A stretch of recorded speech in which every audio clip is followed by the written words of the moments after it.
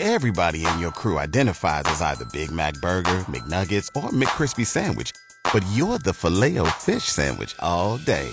That crispy fish, that savory tartar sauce, that melty cheese, that pillowy bun. Yeah, you get it. Every time. And if you love the Filet-O-Fish, right now you can catch two of the classics you love for just $6. Limited time only. Price and participation may vary. Cannot be combined with any other offer. Single item at regular price. Ba-da-ba-ba-ba. Well, not just one, but two major services went down yesterday. Well, the battle for your wrist continues. Our tech expert, Brian Westbrook, breaks it down for us. Good morning, Brian. Good morning. Both YouTube and the PlayStation Network suffered outages yesterday. What happened here? Yeah, it was a rough day for both services. YouTube recovering from an outage. They had some trouble with their casting service, among other things. Some users were unable to watch on a smart TV or streams on a game console due to the outage. Now, the service is back up today, but if you were a YouTube user yesterday, certain things were complicated and difficult to use, switching accounts, managing settings, viewing channels. So really difficult. Of course, a lot of users of YouTube are those content creators that create content and rely on YouTube for income. So that was certainly a tough day for them. PlayStation, for their part, said they also had an outage. Multiple services of the gaming network was down just about 45 minutes on the Sony PlayStation side, but also a rough day for PlayStation. I will say this about YouTube, Brian. It's not just videos and so forth that it's used for. Sometimes it's an authentication tool. I know for Gmail, it'll say, check your YouTube, and that says you're okay to move forward. So there's that when it comes to YouTube. Do you think more services have been going offline lately, Brian?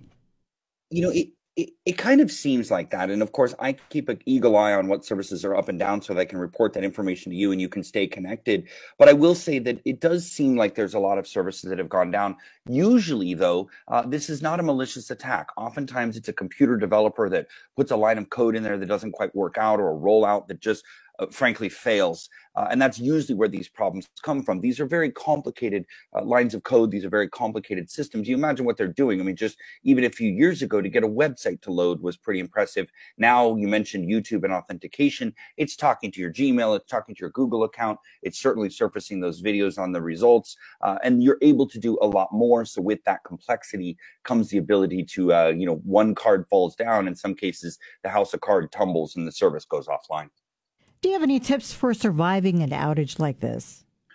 Yeah, and that's a great question. And honestly, the biggest tip I can give you is to have a backup plan. If your life relies on YouTube, what do you do if it goes down? If your life relies on, and this is a silly example, I get it, but we can stretch this to business applications. Sony PlayStation Network, have a backup plan. What are you going to do if that service does go down? Think about those scenarios, just like you'd plan for a power outage at your house. Plan on one of these big services, Slack, Teams, Google Chat. Any of those can go down. How does your business stay open? How do you communicate with your friends and family when those services are down? As far as COVID restrictions in China, making it tough for iPhones, hope on the horizon? Yeah, hope on the horizon. As soon as they can open up Shanghai, Pegatron announcing Tuesday, they are a big vendor that creates the iPhone. They've had to suspend production in China and Shanghai because of that. Hopefully they'll be able to open back up soon as those COVID restrictions release. Do you have anything about the CNET report where we saw about Apple and Google's plans for smartwatches? Not a lot, Annette, but I will tell you it's going to be an exciting year for smartwatches. I've covered the Apple Watch since its first release. I think it was 2015, 2017, somewhere in there. Looks like Google may finally be getting into the smartwatch game.